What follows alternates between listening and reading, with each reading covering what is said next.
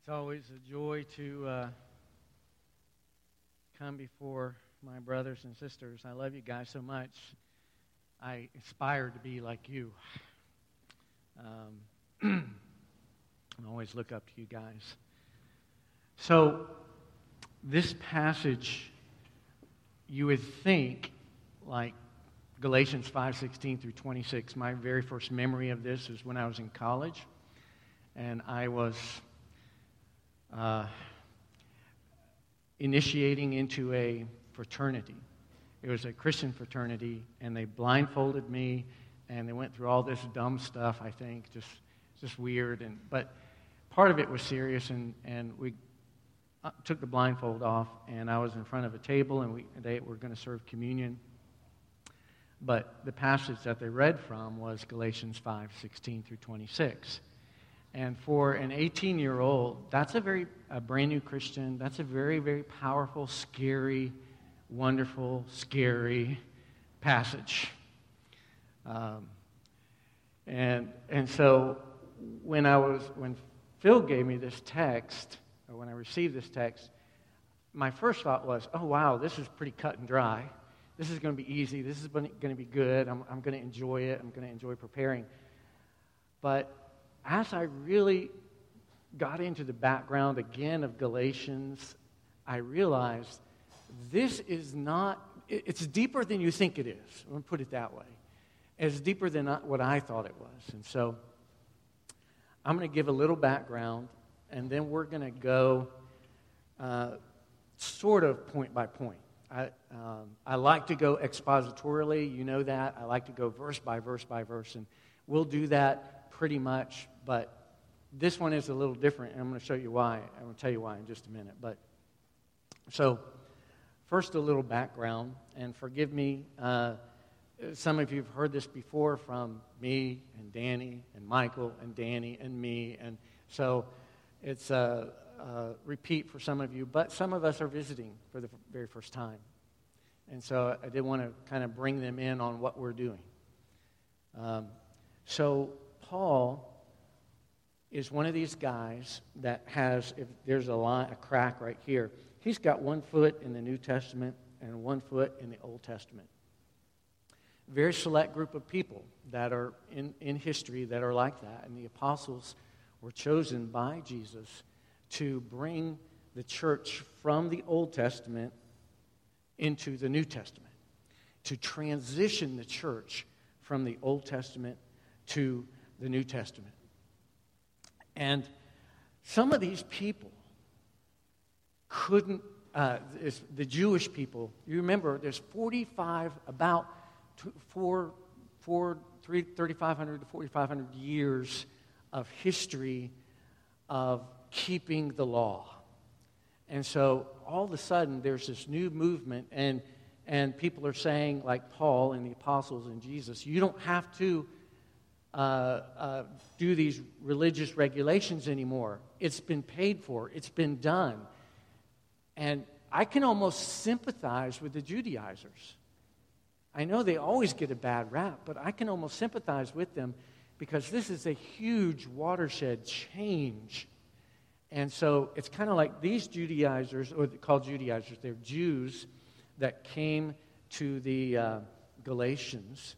And the Galatians was a region, kind of Turkey-ish, maybe a little bit north of modern-day Turkey.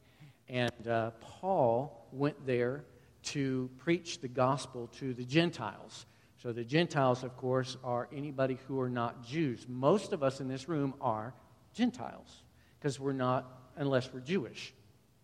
And so Paul, his gifting, his calling, his special knack was going to the Greeks, to the Gentiles, and sharing with them Christ. And so he went to this area, the Galatians, and after he left,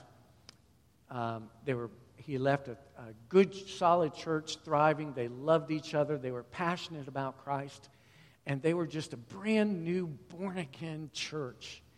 And then something happened. A little while later, these Jews came in that said, oh, you've heard about the gospel. That's great. have you been circumcised? And they were like, no, I didn't know about circumcision. Oh, yeah, you have to be circumcised. It's Jesus. You have to believe in Jesus, but you also have to have this and this and this. And, I mean, you can't just throw everything out. And so these people were called Judaizers because they were kind of blending Christ, Jesus, with their traditions. They just couldn't let go of everything. And so they were kind of halfway. They were like, well, okay, Jesus and this. And so the Galatians were like, oh, okay, well, all right, so we have to be circumcised, okay, guys, okay, everybody, all right, yep. And so Paul hears about this, and he writes a letter.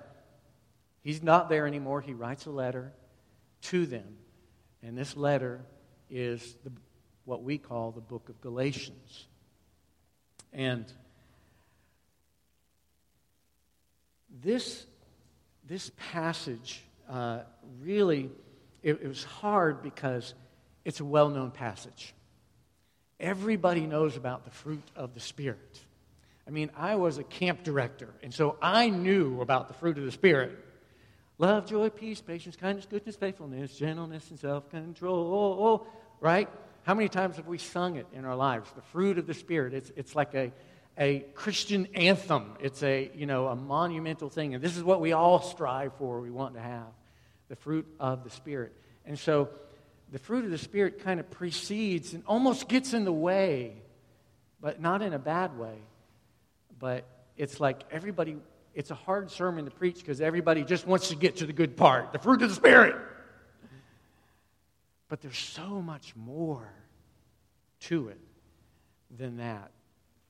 And so, as we look at this, now our passage is 16, beginning with verse 16, and it begins with, "But I say, walk by the Spirit, and you will not gratify the desires of the flesh." And so I have to back up to last week and some of the things that Danny said when he talked about correctly. He said it's all about freedom, and it is. It's about freedom. And if you go even further back, the book of Galatians is like this powerful, powerful passage on the gospel of adoption. It's like a condensed pocket rocket Romans. And it's like Romans Jr. on steroids. It's about the gospel going to people who don't really understand the law and all of that, and the dangers of that. Because when Paul started, he went to the Jews, right? You all remember that. He went to the Jews, and they kept getting into conflict because the Jews were mad because Paul knew his stuff about the Jewish law and things like that, and they were just conflict. And finally Paul said, that's it, I'm going to the Gentiles. Maybe I'll have better luck with the Gentiles. And so he goes to the Gentiles. And he does have success with the Gentiles. So he says, but I say, walk by the Spirit, and you'll not gratify the desires of the flesh. And if we back up, really it's to verse 13. For you are called to freedom, brothers. Okay, so, but I say, in verse 16, walk by the Spirit, and you will not gratify the desires of the flesh. And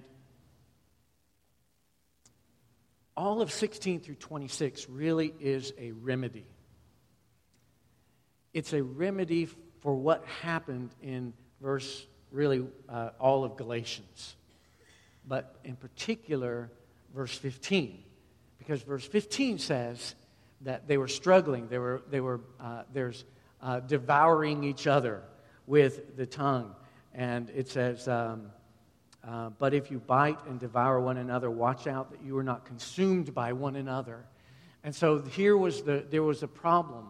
And why was this problem here? Well, because there were some Galatians, evidently, that were like, no, guys, we need to listen to Paul. It's not circumcision. But there was others that were like, no, he just didn't know. He didn't tell us all of it. There's circumcision too. And so there was division in this new fledgling born-again church. And this is what Paul is speaking about in verse 15. But if you bite and devour one another, watch out that you're not consumed by it. And you back up to even to verse 1 of chapter 5. It says, for freedom Christ has set us free. Stand firm then, and do not submit again to a yoke of slavery. So, big picture, macro view, God comes, sends Paul to the Galatians. The Galatians are adopted into the family. And with this adoption comes freedom. They are told, you don't have to be circumcised. Paul is telling them, you don't have to be circumcised. You don't have to do this. You don't have to follow all these rules and religions and things that I did in the Old Testament over here. Christ paid for that, and now it's the New Testament here. There's freedom. We don't have to do this anymore. So the Galatians are kind of like, freedom. Freedom. And when I was thinking about this, I was thinking of do you remember Bill Murray's Groundhog Day? And Bill Murray realizes he's waking up every day, reliving the same day over again. He's talking to these two guys in a bar, and the guy says, Bill Murray says to them, "What would you do if you knew you were gonna live the same day over and over and over again?" And the same thing happens each day, and the guys are just like, "Well, I guess there'd be no consequences, would there?" And Bill Murray's like, I guess that's right. There'd be no consequences. And so he just goes crazy and starts doing what he wants to do. And so this represents kind of like the flesh side of this passage that Paul talks about. But then you notice that there's a change where he sits and he talks with Andy McDowell in the diner. And Andy McDowell says, "I don't know. It sounds like you could do some good in the world." "Yeah, I guess I could." And so Bill Murray changes and he starts doing good. And the movie ends up that he's very fulfilled. Everybody loves him because what does he do? He just starts serving everybody and starts helping everybody. And this is where he finds his fulfillment. And in a way, in a weird, awkward way, it's kind of the same thing that Paul is trying to say here. But I say, walk by the Spirit, and you will not gratify the desires of the flesh. So the remedy is, okay, so you won't bite and devour each other, okay? You have this back up to freedom. We have freedom. But what do we do with this freedom? We have to control the freedom. Paul says, I will tell you a way to control the freedom. The freedom that we have is a lot. We can go one direction and be beautiful, or we can go another direction and be ugly, ugly, ugly. Again, verse 16 through 26 describes these two, the beautiful and the ugly. And we have this freedom overarching everything, this freedom. Paul says, I will give you a regulator. I will give you a rule. Maybe even call it like a golden rule. And this golden rule is mentioned in verse 14. The whole law is fulfilled in one word. You shall love your neighbor as yourself. So this is the regulator for freedom. So we, as Christians, you and I have this freedom. We don't have to follow religious rules and regulation. It's not about religion. It's about relationship. So we don't have to follow these rules and regulations. There's nothing you can do to make God love you anymore. But there are things that we can do to help us love God more. Do you get that? It's about our relationship, not our religion. So, let me hold the Bible. I feel more like I'm preaching when I'm holding the Bible. Not necessarily true, but I want to have the Word close to me. All right. Don't want to depart from it. This sermon is a little bit different for me because I realized I couldn't go verse for verse because I could, but really to bring out what I really wanted to bring out, I kind of had to go a little bit backwards.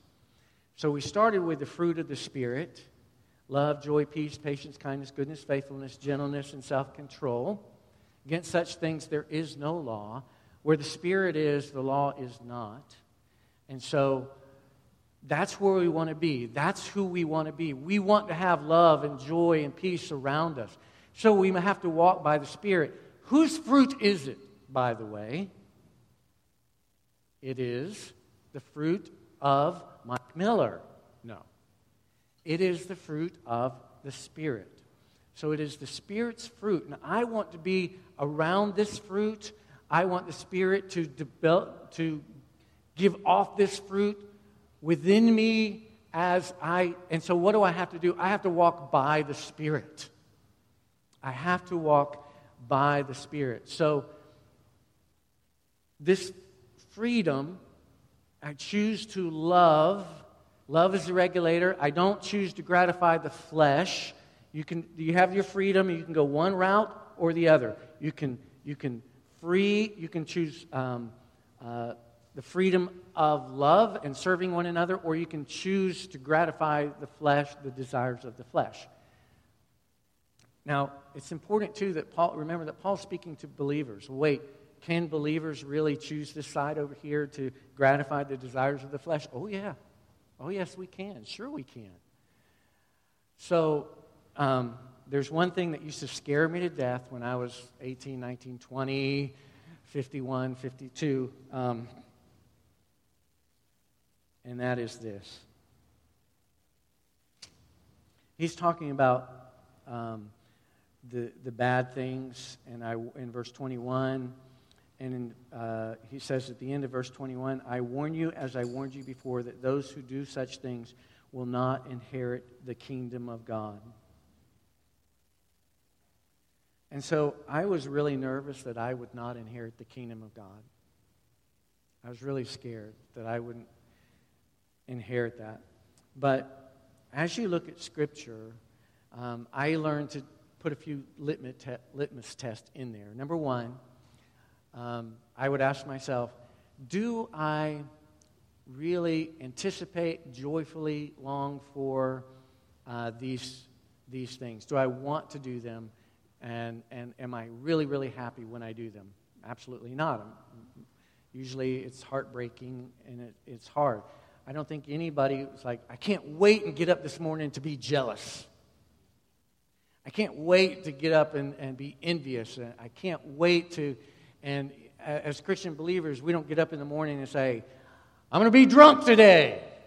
Woohoo! Yeah. Because that's a clear sign that something is not right. And if you are God's, that is a sure path to misery. And God will break you. God will allow you to be miserable and miserable and miserable until you are broken. And you become the prodigal son. And so, sure, we can take that path that gratifies the desires of the flesh. But there's another path. If you want to sing the song, the fruit of the Spirit, then you have to follow the path of the fruit of the Spirit. There's a path. And we all like to start with the fruit of the Spirit. So let's back up from that. What's the path of the fruit of the Spirit? Well, you're adopted into the family. We are like the Galatians. We're Gentiles. I think all of us. Might be some Jews I don't know about. And so we're Gentiles. We are adopted into the family. We don't have to follow the rules and the regulations. And there's this freedom. Now, Paul says, be careful. Be careful with this freedom.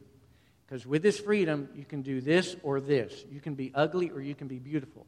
Choose love to serve your fellow man, and you will be beautiful. You'll have the fruit of the Spirit.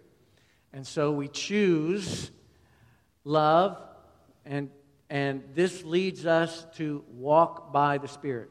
Why do we know that? Galatians 5:16. Paul says, walk by the Spirit, and you will not fulfill the lust of the flesh, or gratify the desires of the flesh.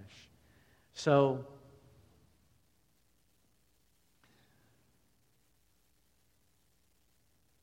I think we all know this. And here's the application that I want to make to us today. Most of us who are believers want to walk by the Spirit so that we will not fulfill the desires of the flesh, so that we won't gratify the desires of the flesh. And they're all different for all of us. All of us have junk in our past and that we tend to go to or we struggle with more than other areas. And we might think that everybody, and they're all different. They really are all very, very different. Very different. And so whatever that junk is in your life, I want you to use this passage to encourage you and not to beat you up. I want to say to the young men, I know that I'm not that old, but I'm a little older than some of you. I want to say to the young men in here, do not let Satan use this passage to beat you up all the time. Because he will do it. To steal your joy and to set you back and to crush you. And that is what he wants to do. He cannot have your soul and he cannot take your salvation, but he can rob you of your joy. So don't let him do that. Rather, use these safeguards that Paul is giving us. Saying, so the fruit of the Spirit, walk in the Spirit. How do I walk in the Spirit? I know, Mike. I want to. I understand the freedom. We choose love to serve our fellow man. Walk by the Spirit. I know.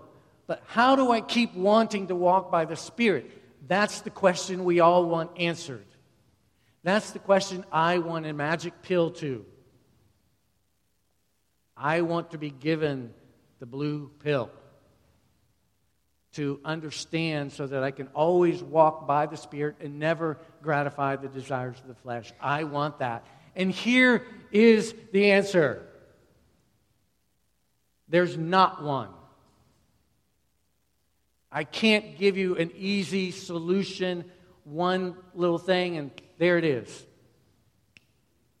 That's the ticket. There's not one. And here is where freedom comes into play. You do have a will. You do have free will. It is not in terms so much of your salvation, but it is in terms of your relationship with God. And so I want to encourage you to use this freedom that you have.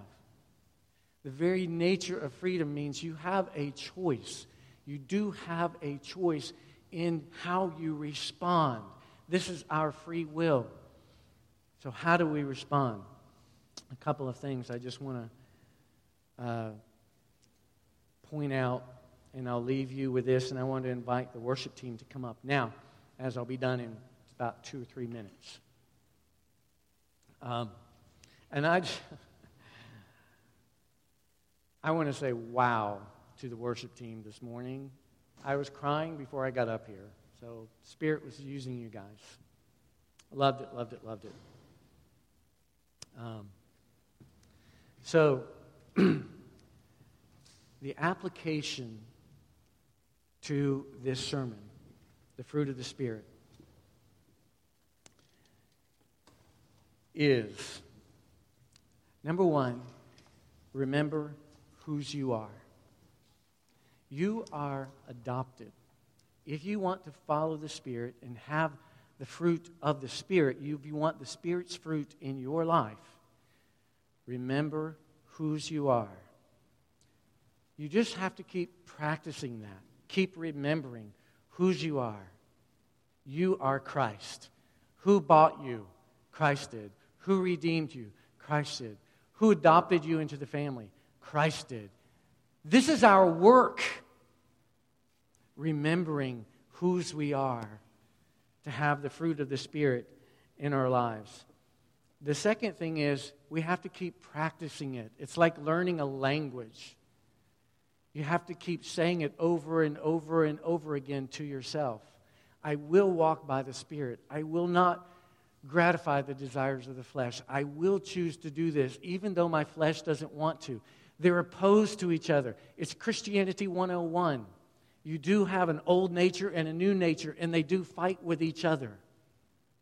And so we must constantly be wanting and deciding to choose on this side. You see, there is no magic pill. It's a desire that we must cultivate and learn and grow in Christ and ask the Holy Spirit to help us to do this. And finally, I want to tell you that we will all stumble and fall. We will all be guilty of some of these things in this horrible passage of horrible things that Paul lists out. We will stumble and fall. But we have a safety net. Christ will pick us up. And He will brush off our knees. And He will put us on our feet. And He will say, walk with me closer this time. Walk by the Spirit. And as we walk closer each time, we find ourselves winning the battle more often. Not because of our strength, but because of who Christ is and staying close to Him. Walk by the Spirit.